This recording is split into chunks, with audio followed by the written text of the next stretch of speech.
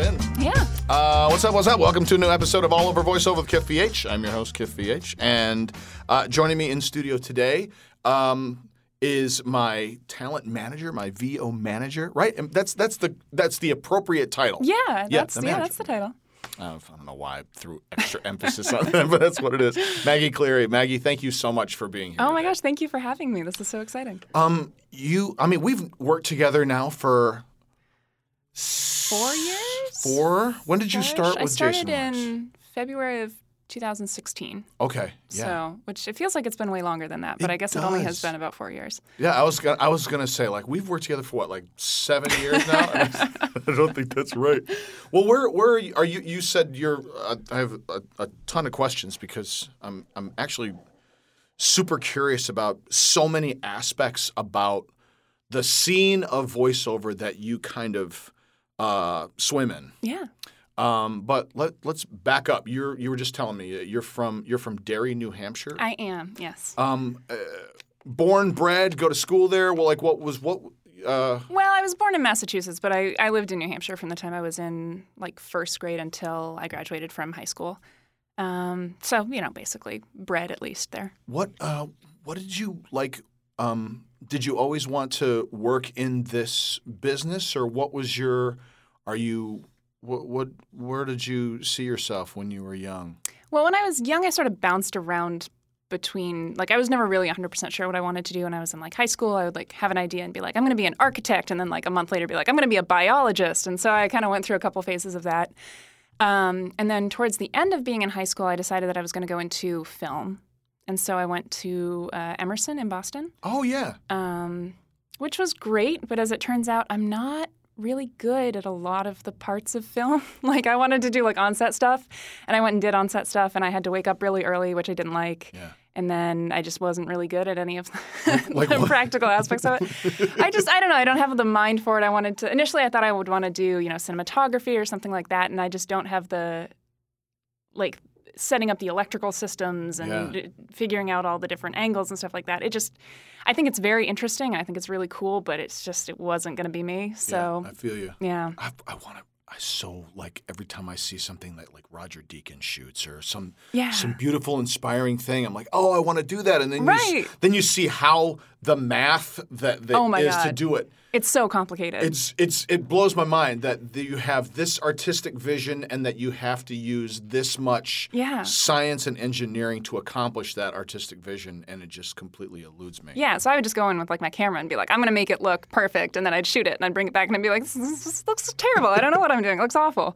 So yeah, I stuck with film for college, and then I came out here. So right after Emerson, you came out here. Was it to pursue the film industry, or was it to be like, I want to be in this industry or this marketplace, or? So it was kind of, well, originally I actually came out here for my final semester of college. Really? Yeah, so Emerson has like a satellite program. They have a building on Sunset now. No kidding. It's brand new, or I guess it's like 5 years old now. But they didn't have it when I was there. I had to like stay in I guess they're the Ava Toluca Lake now, but they're like the Oakwoods up in Toluca Lake, and go to school at like upstairs from like an insurance agency or something in Burbank. So I did that for a semester, and then I graduated in December. So it was either stay in LA or go back to Boston in the middle of December. And I was like, well, I guess I'm just going to be in LA. Yeah, so. And what were you? Did you have a thing that you were planning on going back to? I didn't. No, I kind of imagined that I would end up back in Boston because I really like Boston. It's like a really beautiful city. I love it. But yeah, I don't know. It was just my friends were staying out here, and LA is so much fun, and it's so much warmer. Oh my gosh. And, I still wanted to do something related to film, so I figured I might as well just stay here and, at the very least, work part-time jobs until I can find something out here and then kind of head in that direction. And it's a terrific transition town right out of college. Like, it's fun. It really is. Yeah. Like everybody I had a very similar experience. We may have talked about this before, but my senior year of college, my fall semester I spent out here in a satellite program through the Christian College Coalition. It was called the Los Angeles Film Study Center. And I had an internship at a talent agency, and then and it was just like that immersion. Yeah. It's so exciting. And Oh, it's so exciting. you know, and like everybody's like I feel it now, like being surrounded by young people just onboarding in the industry. Like there's maybe 1 or 2 jobs before them, but now they're like the assistant at a talent agency and they're sending out breakdowns and directing people in the booth. And it's like and everyone out here, not everyone, but like so many people out here are like interested in all the same things that, you know, I was, and I wanted to, you know, be around that. And it's so exciting. And awesome. super fun. Yeah. It's so great. So you stuck around. What did you find yourself doing? What were some of the gigs you found yourself working in that transition? Well, it was definitely harder because when I first graduated, I was like, I'm going to try to write, which is a nice idea, but it's very hard to get into. So I worked at like a coffee shop, and I worked at a Bath and Body Works, and just kind of did part-time stuff. Yeah. And then I, you know, because I was going to write on the side, and it wasn't really working out because it's very hard if you don't know anyone and you're, you know, a barista to suddenly break into being a famous writer or whatever. Yeah. And then I got a job at Paramount Studios as part of their Page program. Oh, no kidding. Yeah, so I gave like the studio tours, and I had a cool blazer, and got to drive people around and tell them facts about, you know, Lucille Ball and whatnot, which was really fun. Oh my God. What's your sidebar? I'll come back to this. What's your favorite Paramount story or fact? Oh, well, a lot of them, I don't know if they're ones I heard that like may be apocryphal. One of my favorite stories that we were told when I was in training was that there's a boarded up or like a bricked up door in one of the parks on the lot in what's called Lucy Park. Yeah. And the story that I heard is that was Desi Arnaz's dressing room when he was there shooting with Lucille Ball, and that he kept having other women up into his dressing room, and she got so mad that she had the door bricked shut so that he couldn't get out. I don't know that that's true. I would assume it's probably not because that's a crazy story. But I thought it was the funniest thing I've ever heard. So I liked that one a lot. But like every part of the lot, it's so old. It's like the oldest standing, still operating lot in Hollywood, basically, and the only one really left in Hollywood. Yeah. So there's a ton of history there, and it was so much fun. It's one of my favorite lots. It's so gorgeous. It is. And like, I was shooting the Thundermans.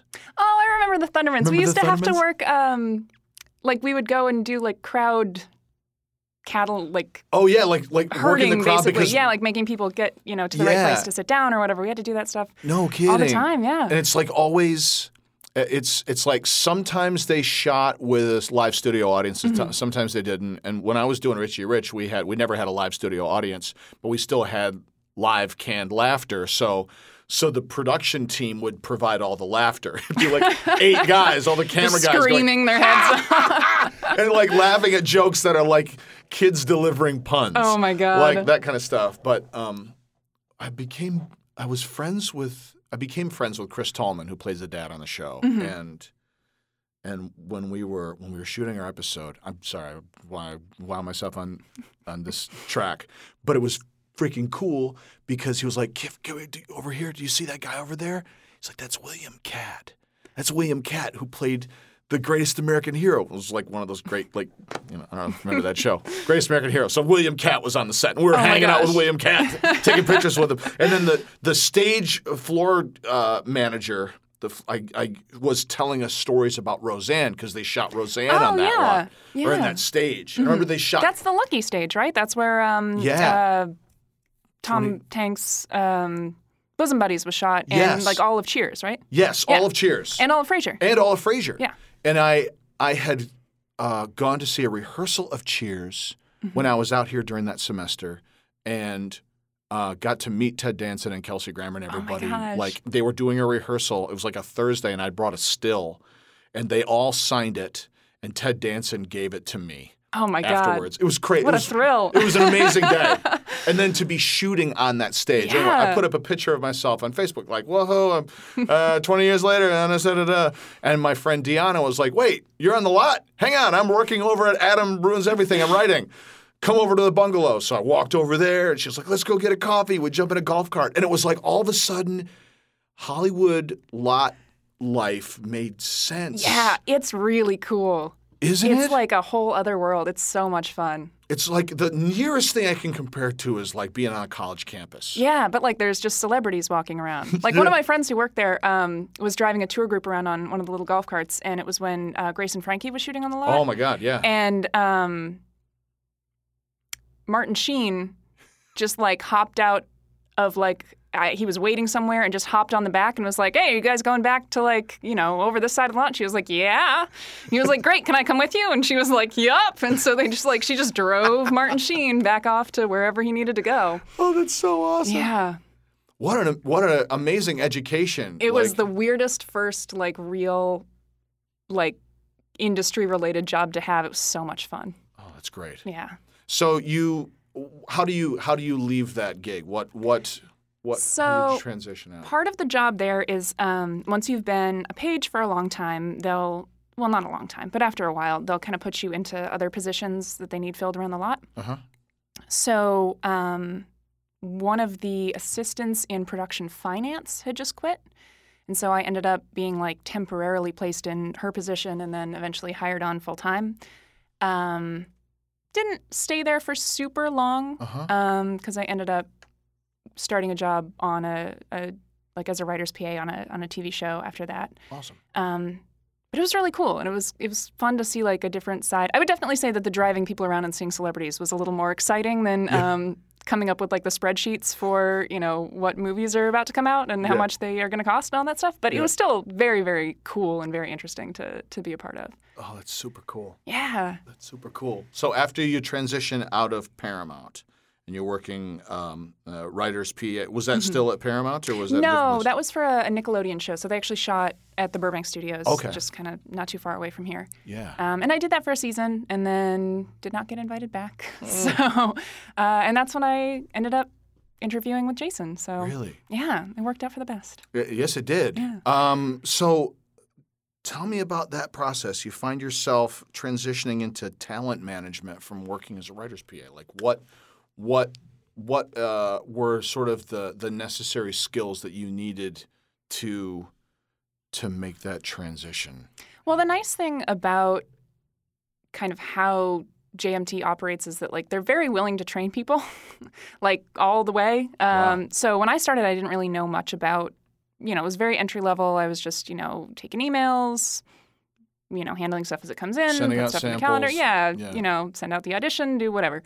And then, everybody there was super wonderful and helpful and informative and stuff like that. So it just sort of, the more that I did, the more that I learned, and everybody was very willing to answer questions and show me how stuff is supposed to be done. And so I've been there for 4 years now. That's fantastic. Yeah. So tell me, I've circled around it on the show, but I've never really talked about Jason and about Jason Mark's talent and what the organization does. How would you define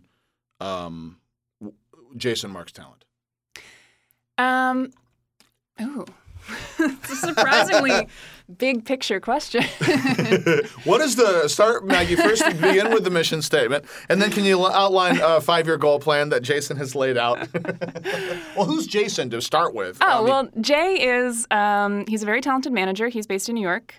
He is kind of obviously the head guy at Jason Mark's Talent, as the name would suggest.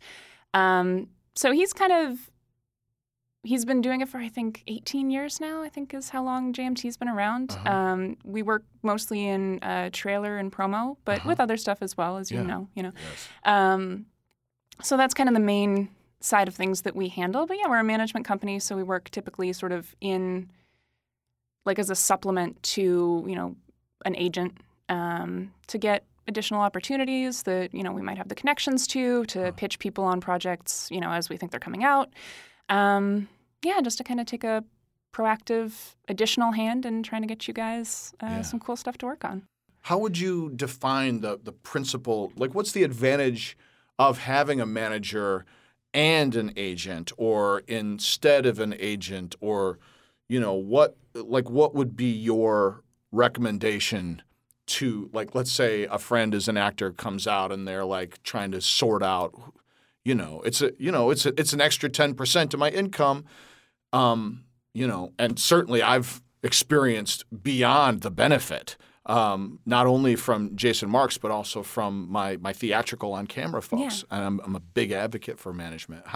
But being inside of it, what do you feel is the advantage? What, you touched on it in the previous answer, but I'd love to just dive in a little bit more. I think one of the nice things about management in general is that we tend to have like a smaller roster, whereas, an agency has a lot of people to deal with and a lot of different people to get work and get seen and stuff like that. Yeah. We have a smaller group to work with, which means we can kind of devote more time to each person. Not, I don't want to make it sound like agencies don't devote time to people. I know how hard agents work, but, we don't have as many people to help out with, and we don't have as many people to focus on. So there's kind of, I think, a more tailored approach to it where we can kind of keep an eye more carefully on like who exactly is going to sound perfect on this, and who do we pitch on this, because we have a smaller group of people that we're thinking of to get out there. I think that's a big one. It's a little hard to say in terms of like the day-to-day stuff because I've never been an agent, so I don't want to be like, well, they don't do that, and have them be like, well, I do. I like there's a big part of this industry that I absolutely do not understand.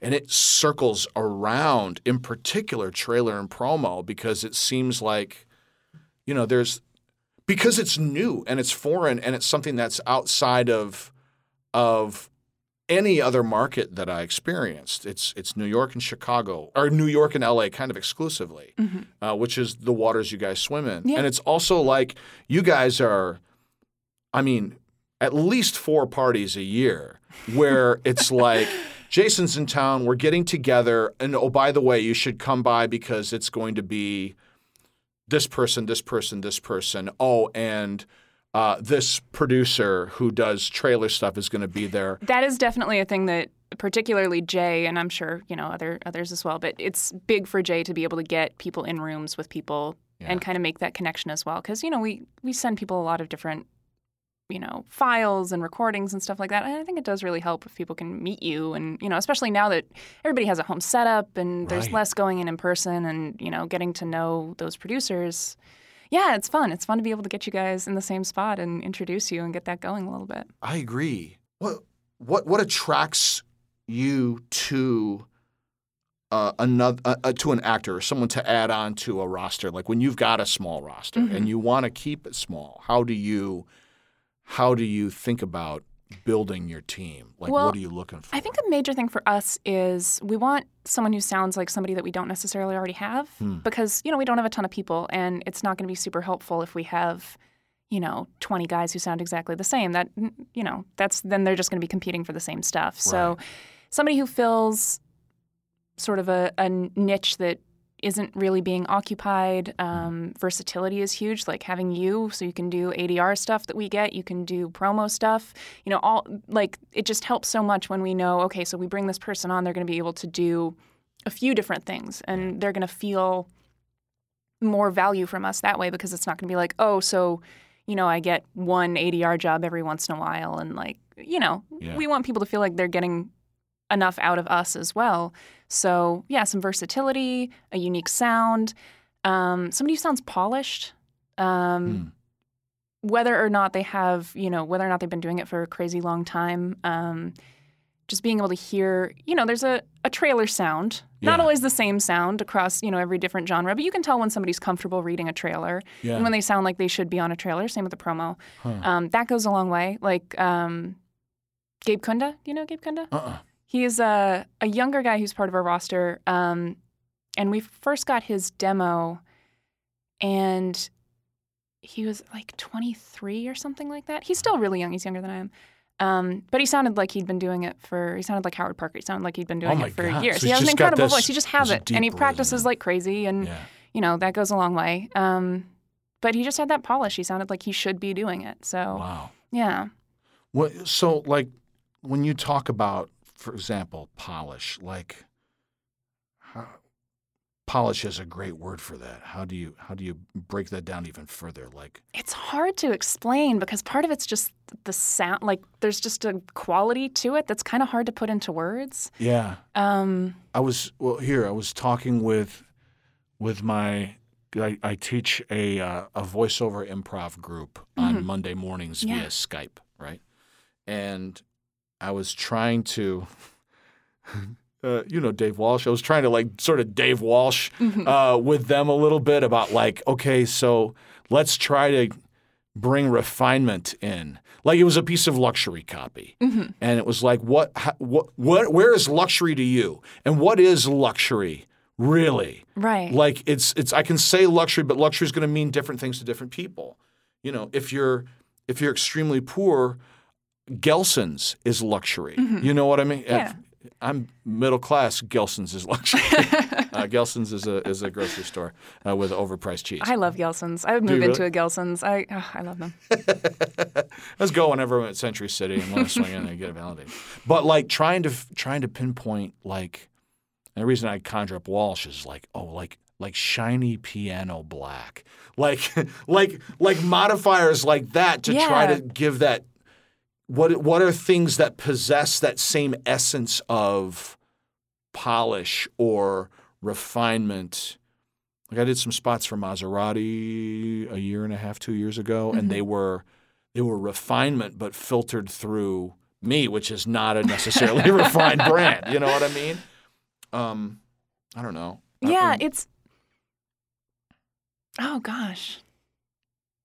It is tough to articulate exactly what that is without just using a bunch of other phrases like that, you know? And I think part of that is that, like, if somebody knows how to take that and interpret it and give a read that embodies that without having to be like, well, you know, raise your pitch this amount and, like, flatten it, without getting in and having to, like, minutely change every little detail, you know, that goes a long way, I think, because it gives you a good sense of how to read copy.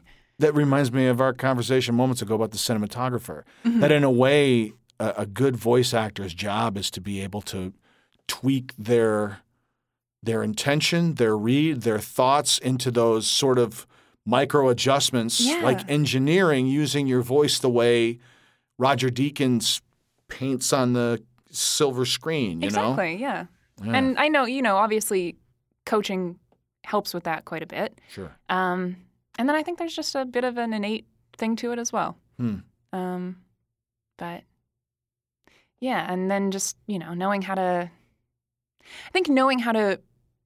handle the inflection in a way that sounds correct is a thing as well, like going down where you're supposed to go down and, you know, making it sound like you're stopping here. You know, those little tiny things.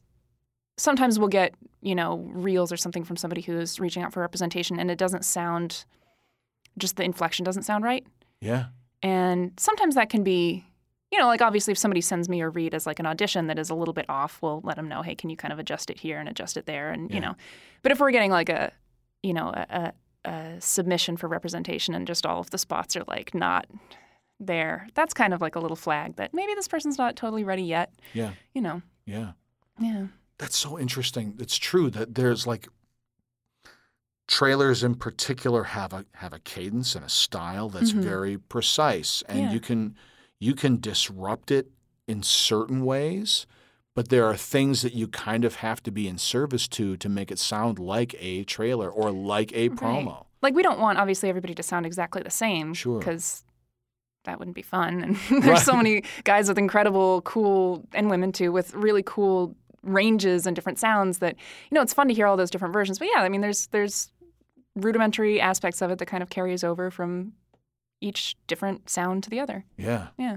That's so interesting. I mean, you really do. Like, I feel like when in my journey with JMT, like for a while I was almost exclusively matching. Like that was kind of the space I occupied, and I got it. And I wanted to do more promo, but I didn't really have the ear for it yet or the experience with it. And, you know, and it's one thing for me to say, well, that's a question. How do you transition from one part of your business arm? Like, for example, like, hey, I do this, and I think I can do more, and I'd love the opportunity to show you that I can do more. We love to hear that. Yeah, absolutely. We would love to see, you know, anyone who works with us try to break into a slightly different, you know, from promo to trailer, from ADR to promo, any of that. We'd love to see people try to stretch outside of their comfort zone. And I think with someone like, with your voice, we might get a request that's like, okay, we're looking for something that's very conversational, that's very like laid back, fun, goofy guy. And we're like, okay, well, Kiff's going to be great for that. He might not have done like a promo thing previously, but we can still send him that. And I know that he's going to do at least pretty well on it, Yeah. Whether or not they'll decide to go with you, that's not necessarily in the moment the most important thing to us. We just want people to try something new that they haven't done before and see where it takes them because, we've sent you promo stuff that you've obviously knocked out of the park. So we just kind of try to listen to, what the direction is and keep in mind who on our roster we think can do that. And it is very fun to send people things and have them be like, oh, well, I'm not a trailer guy or whatever, so I don't know that I'm gonna book it, and have the person come back and be like, we loved this guy. I'm like, yes, I knew it. So how much do you know about it? Because we've had a conversation about I'm not 100% certain how trailers get mid.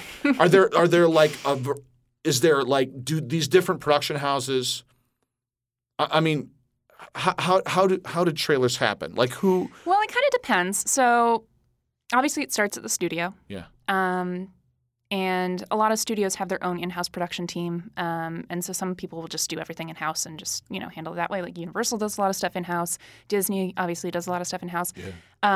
But then also they'll farm it out to other companies around LA. So there's a bunch of different, a couple in New York as well and a lot in LA, different trailer houses around as well. And they'll, pitch on something, present on it. And, sometimes it'll be one company will end up doing all of the work for this thing. A lot of times it's multiple. So we'll kind of get the heads up that, okay, this person and this person and this person are all on this project. And we know who to keep an eye on and who to be in touch with. If let's say Motion, for example, or Mark Woolen is pitching on something. And then so we'll get an audition for a scratch. So that generally means this is more than likely going to be a pitch thing, right? Or not necessarily? Mostly if we're pitching on something and you mean if they're pitching on something? If they're pitching on something. Okay. So you might be pitching on something. So when we find out at the beginning of a campaign just starting up or when something gets announced, usually it's when we start to get ADR requests for actors and things. Yeah. We'll reach out to, if we know who if we know who's working on it, we'll just reach out and be like, hey, we know you're working on this. Just FYI, these guys would sound cool on it. Keep them in mind, whatever. Great. And then once they're ready, sometimes it'll be, usually if it's a scratch read, it means that they haven't gotten approval on the spot yet, if it's like coming from the studio itself. Yeah. Or sometimes I think with the trailer houses as well. Or they're presenting it and they want to get onto the campaign with the studio. Okay. So that's when, you would do like an audition or a scratch or something like that for them. Where it's like you're matching script copy that's either here's an interview with Jude Law on a show. Please do this Jude Law-ish Sound like copy. Jude Law. Please sound like Jude Law talking to Graham Norton. Yeah. And then you're like, okay, great. And then it's like, and then, hey, you're Jude Law. Right. And then that's that. Okay. So we've gotten through that portion of it. Mm-hmm. So then we get into the place where the trailer's being made, and then it's like they'll get multiple versions of the piece, and it's often same day, last minute. Oh yeah, a lot of last minute stuff. Why is that? Just out of curiosity. I think things just change really quickly. I know a lot of times it's like down to the wire waiting on an approved script and something has to go out, later that evening. I feel for all of the people who work at trailer houses because it seems insanely stressful. Yes. And every once in a while, I'll get an email and I'll be at home at like 9:30 and be like, I have to, do this thing. And it's easy to get frustrated, but also there are people who are still at their office at 9:30 who are still trying to cut something, who are going to be there for another however many hours. Like, it's absurd. It is wild over there. I was teaching a class at Second City and then had a Tom Hanks thing for Da Vinci Code, and they were like, we need it. Yeah. And I was like, I'm teaching until 10. You're just going to have to wait. And I don't have my recording equipment with me. I'm not going to be home in Santa Monica until like 11. And then they're like, you could come by here. And sure enough, we went to the studio there, and it was like 4 o'clock in the afternoon. Like everyone was there. Everyone's at their desks. Everyone's editing. No one was acting like it was unusual. Yeah. No, they're crazy hours. Sometimes. I can't even imagine, honestly. So, like, I mean, there's aspects of trailer 2 that are just like, so that's that space. It's kind of chaotic and insane. It's busy, yeah. It's really, really busy. What about promo? What's that world like in terms of the difference, not necessarily the compare and contrast, but what's the promo world like in terms of what particular aspect of promo? Actually, I think it has more to do with honestly the type of, in a way, the type of read. Like there's, you know, like for. It feels like there's a couple things that we work together in that often feels like in my conversation with other voice actors are somewhat the golden goose. Like people talk about looping in that way. People talk about promo that way. People talk about, oh, well, you get that. You know, it's the golden handcuffs, but what handcuffs? You know, that kind of stuff. Yeah. And in terms of not necessarily breaking into it, but what skill set are you seeing booking, and what kind of stuff do you hear that makes you go, dude, you crushed it. Fingers crossed. You know what I mean? Yeah. Like what are the and you touched on this a little bit, but I think I'm interested to know, like, and I know like every network is different. Right. It's really kind of that tough is to pin interesting. down. There are, I think, I don't know if there's more differences in what people are looking for in promo than in trailer, but I think that there's, like, you can get, I feel like, a lot lighter and brighter in promo stuff. If you're doing like a comedy show, like you might not get as upbeat and animated for like a movie, you know, for a trailer, even if it's like an animated movie or something like that. Yeah. So there's a little bit more on that end, and then that's interesting. it's just kind of a different range of what people are looking for. It's not necessarily as gravitas-y. Yeah. Yeah, let's see. I mean, it seems like the best way to prepare for that kind of thing is just to really take in a lot of television and listen to what's being done. I think there is a very specific promo sound as well. And I know not everyone, like people are tending to get a little bit more conversational now, so it's not necessarily as much of the old school promo thing. Which I think is interesting. I think a lot of people are moving more towards like a conversational sound in both trailer and promo. Yeah. Which is cool. It really is. And I feel kind of bad for all the guys who spent so many years developing their promo or trailer voices, and now they're like, all right, we don't want to sound like that at all. We want it to sound like you're having a conversation with your friend. Right. Which I think it's an interesting change. Do you think it, I mean, when you hear those, not necessarily those reads, but when you hear those finished pieces, like even in watching television, I haven't marked it. I'm going to start paying attention to that a little bit more, especially since we watch a ton of Food Network. Watch Chopped. When it's like I've got movies I could watch, or I could watch 4 episodes of Chopped, which is just as long as The Lighthouse. Anyway, personal problems. But like it's interesting to see how that vibe plays differently with that kind of casual, conversational, almost commercial read in that space. I think I do think it's a little bit more commercial, and I think that kind of makes sense because you're not sitting in a theater having this big, huge experience in front of you. Yeah. And I think even with, you know, TV spots and stuff, they're still kind of going for that sort of big feeling. I think there has to be something that's a little bit less overwhelming when you're just watching television and it's just coming on to tell you, like, when the next show is on or when the Knicks game is going to be on or something like that. You know, it's a little bit less big, you know? It's a little bit more laid back. Yeah. You know, a little friendlier for the most part. Well, there's always talk, too, about the difference between, like, the difference between a television read and a radio read. And like the radio, you're in the car and it can be a little bit bigger, but the TV, because it's more of a relaxed environment and there's pictures carrying all that freight, it's just kind of nice to kind of slide it in there. Just let people have a little break. Yeah, that's right. Yeah. You don't need to be yelled at. It's just Ted Allen. It's just Chopped. There's no reason to yell about it. Oh, that's wild. awesome. What kind of stuff, like with my commercial on camera agent, it's headshots. Mm-hmm. Here, is it reels? Is it?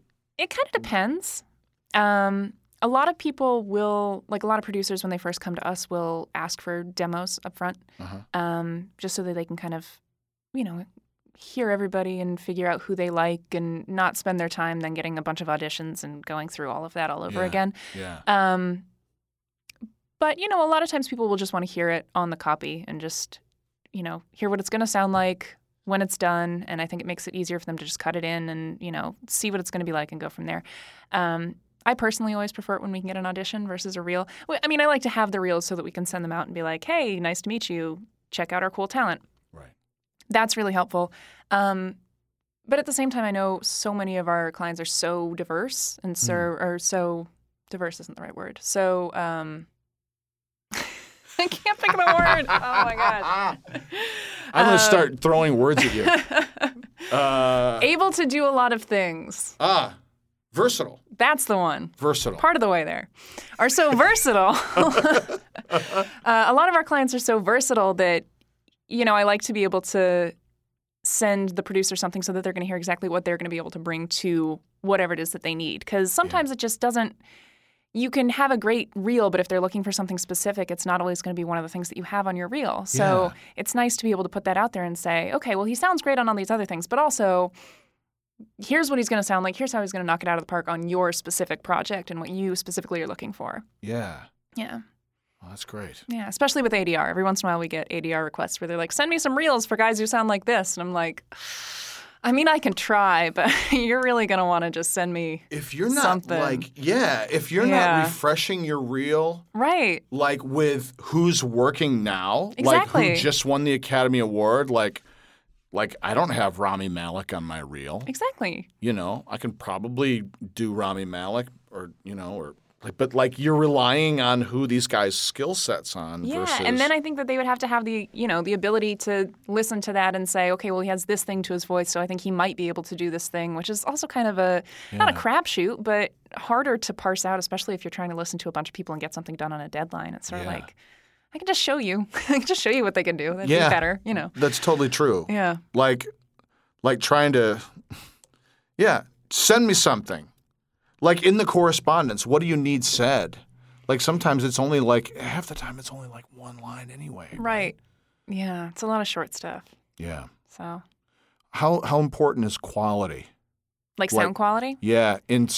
Compared to speed. Like that, especially since it always feels like ASAP. And then everything's ASAP. Everything is ASAP, and I'm learning that. Yeah. And then there's hot rush, and there's rush, hot, and then there's I've called you 7 times. Please answer your phone. Oh, good. I haven't got one of those yet. I've only got one. I got one from Dave. It's like, what happened? Why'd you peace out of me? I'm like, oh, sorry, I took a nap. I was up late. But so balancing speed with. Oh shit! I'm over at Century City. I could record on my iPhone.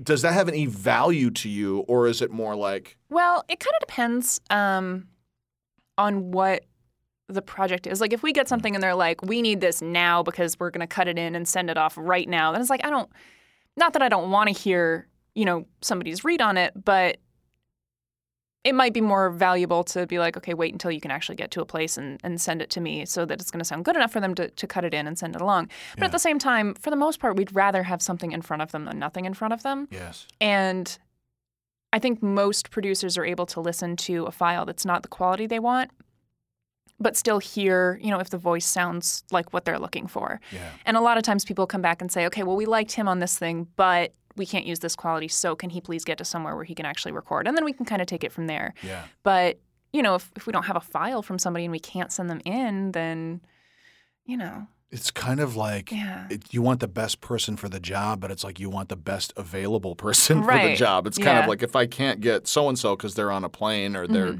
in traffic, then you take whatever you can. But, But, I mean, I think that's – it's a perennial thing. Like so many folks are still just trying to get their home booths in a place that's in good shape, let alone a travel kit. Yeah.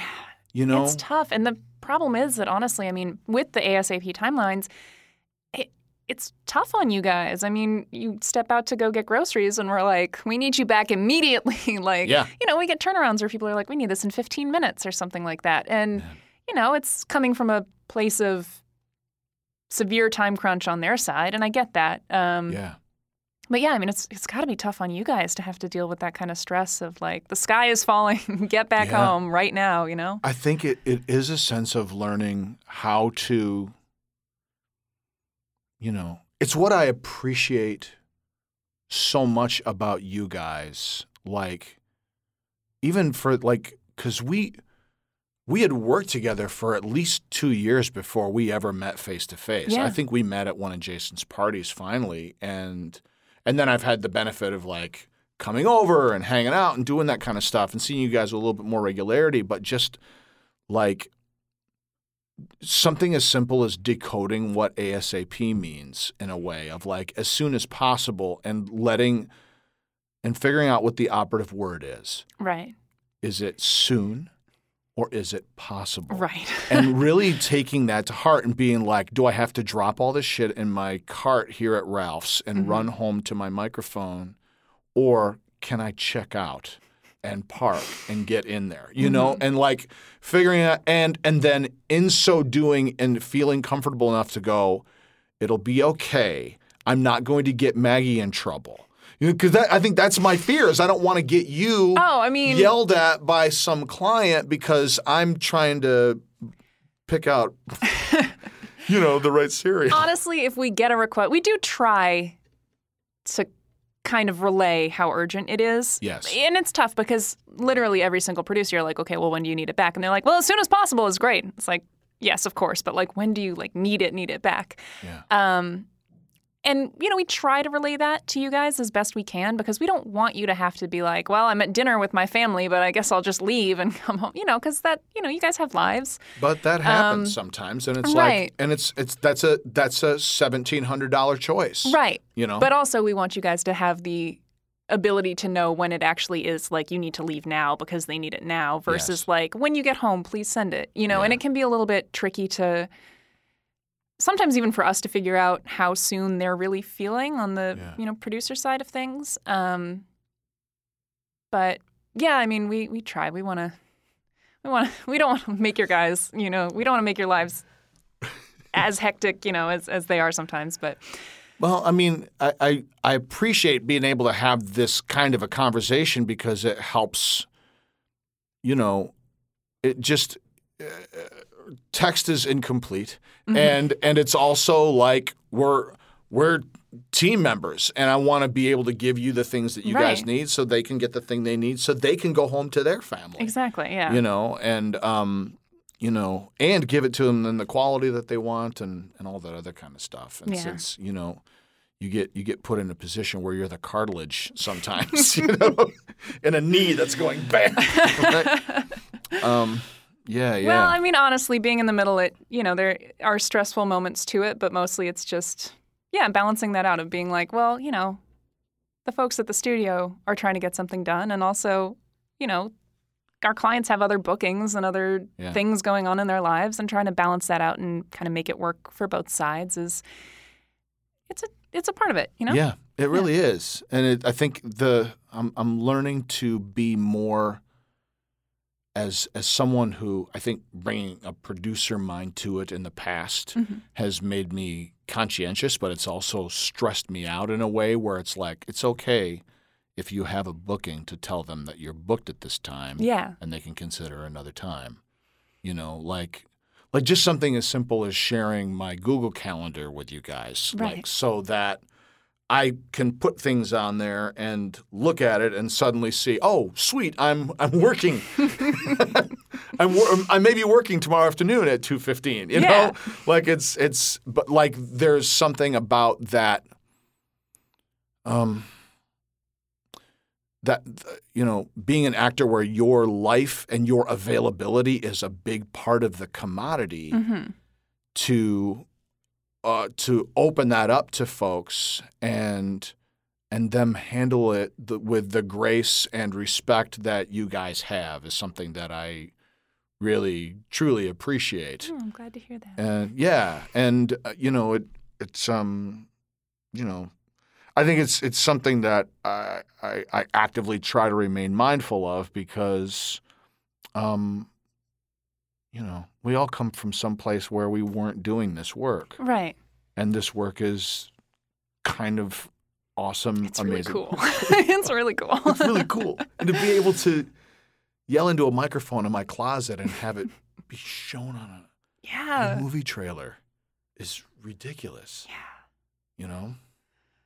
It is. It's so exciting. I can't even imagine how exciting it is from your side of things because it's exciting for me just to be involved in it in any way and to get to hear the reads that, you do and that our other clients do that, there's nothing more exciting than getting a read back from, an audition and listening to it and just being blown away. And, we share it all around. Be like, listen to this one. It's so good. You have to check it out. Like, can you even believe it?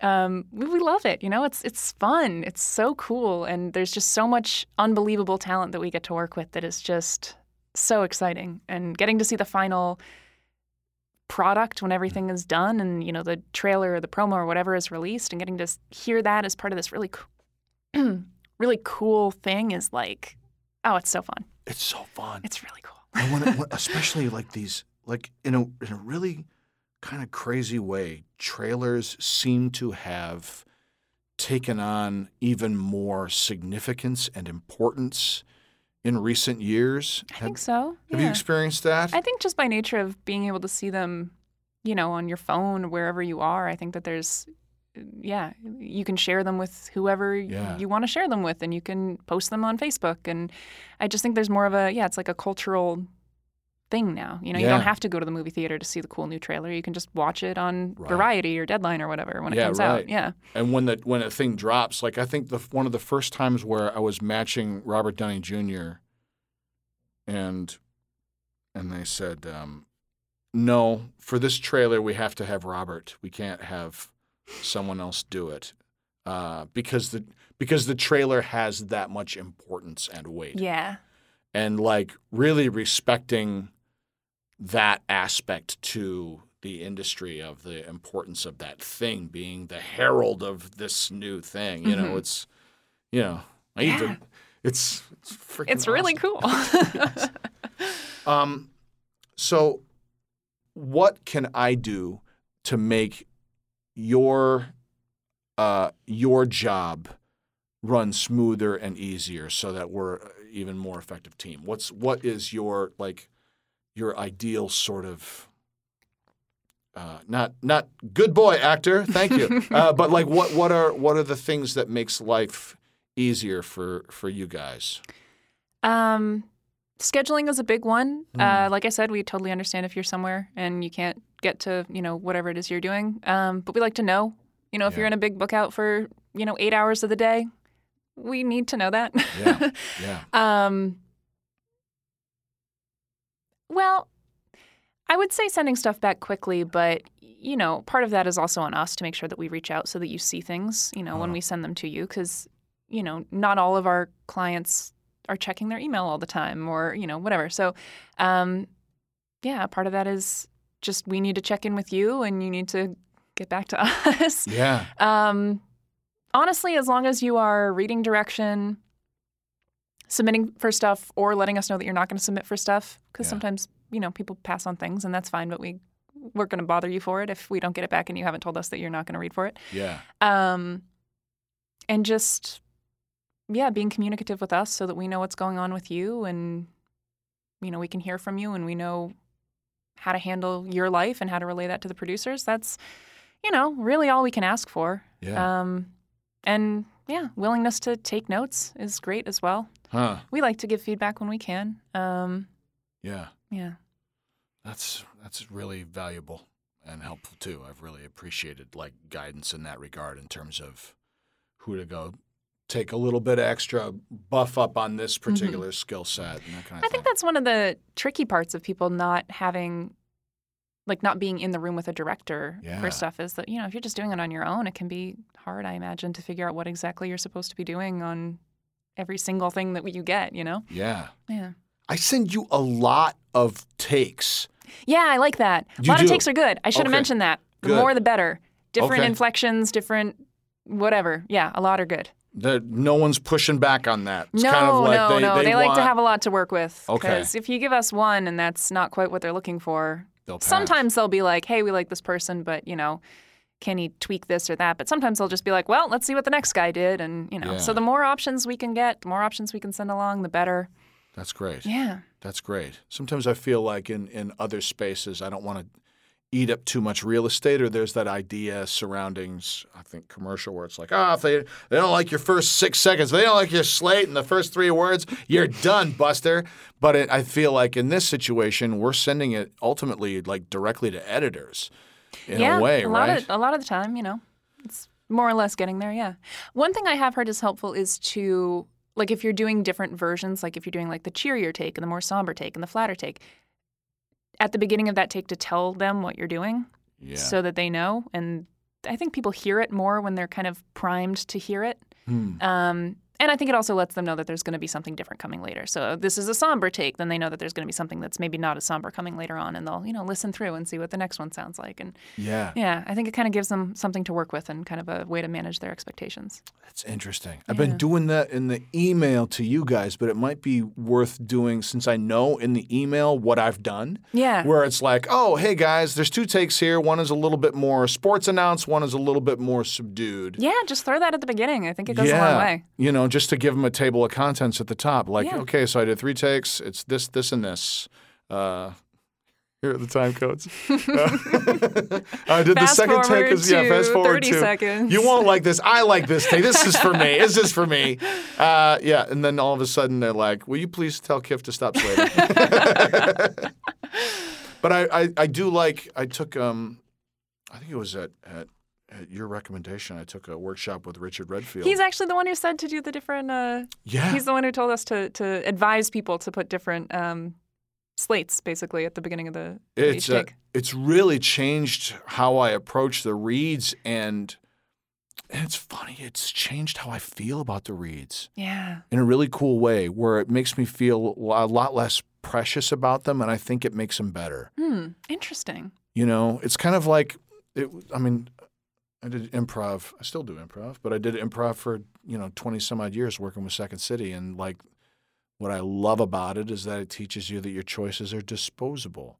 And if you make a strong choice, show it, but then let it go and make another strong choice. And then kind of bringing that philosophy to your audition life, I think enriches the options that I give. But it also makes it, It makes the if I say this is like a sultry take, it'll be sultry all the way through, versus maybe I'm gonna try something sultry, but about halfway through I'll start judging my sultry choice, and then it'll turn into a non-committed half-ass, But like by declaring what something is, then it has that character. It's like you give yourself permission to like commit to it and go with it. Yeah. And I think in a weird kind of way, in this particular space, both in trailer and in promo, because you're in a funny way, you're part of the show, and you need to commit to the spirit of the show. Yeah, I agree with that. I think that's definitely. Yeah, it needs to match up with the vibe. It needs to, if it's a big thing, you kind of have to go as big as whatever it is. Yeah. If it's goofy, you have to go as goofy as, whatever it is. You really do. Yeah. You're part of it. And that is, there's and you don't have a lot of time. So it's kind of like this, you've got to dive in fully committed and either match the performance of the lead actor who's lived with this thing for 1.5 years, or match the tone of the show by talking about it with a byline and whatever you can find online. Oh, it's exciting. Yeah. And it's challenging. It seems really challenging. I don't have to do that part, but it seems like it's hard. It is. But like, at the end of the day, like feeling that I can take those risks, make those strong choices, and send them off to you guys and have them be like, accepted. And like, I really appreciate it when you send me a note back like, dude, that was great. And I don't need a cookie, but at the same time, it's nice because it is tough. And I imagine like sometimes it'll get busy and we can't necessarily give everybody the response that we would like to. Sure. And I always feel kind of bad because we'll get great reads, but if we're just also doing a bunch of other stuff, it might slip by. But if you've got, I feel bad that I don't want you guys to feel like you're throwing it out and no one is like we're not acknowledging it or anything like that. So. No. But we love fun reads. We love exciting, we love it to hear you guys get really into things. And it's always fun to listen to your reads because I feel like you always get like very into them and it's so exciting to listen to. Oh, man. Well, thank you. It's fun. It's the greatest job in the world. So I'm thrilled to be able to collaborate with you on it. Dude, I can't tell you how much I appreciate you coming in and talking about this stuff. And, oh my gosh, thank you so much for inviting me in. This was so fun and such a cool honor. Are you on social media? Well, do you guys have a submission policy if people wanted to? If someone's like, this is the thing I've been wanting to do, and I've got the skill, and I have no idea how to pursue this. Do you guys have a submission policy, or how can people find out about? Yeah, we have a website which is jmtalent.com. And all of the, where to submit and stuff is our emails are listed on there. It never hurts to send something over. Yeah.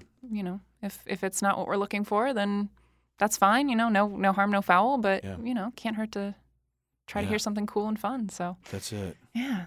That's it. And then are you on social media or do you have an active social media presence? Not so much? Not really. Yeah. Well, our Jason Marks has a Twitter, which our wonderful Chase keeps updated. Yeah. Which I think is just J Marks Talent. And we like to post, fun stuff that, our clients have done and cool things to check out there. Personally, I don't have anything. I mean, I have stuff, but it's not interesting, so there's really no point. My stuff is so boring. Mine's like, my dog is looking cute today. Here's a picture of my dog. So I feel like I have nothing to offer when it comes to that stuff. Like, I'm like, I don't know.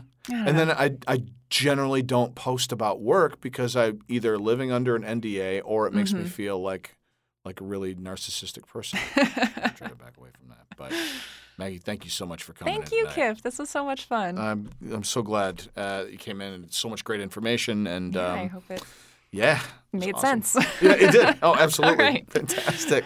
And thank you so much for listening, and there'll be more episodes coming soon. Thanks so much. Peace.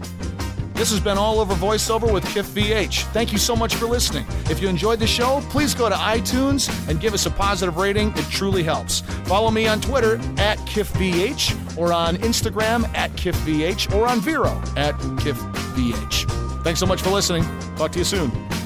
Claim victory and depart the field.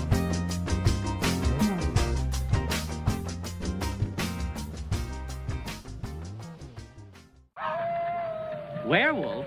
Yeah.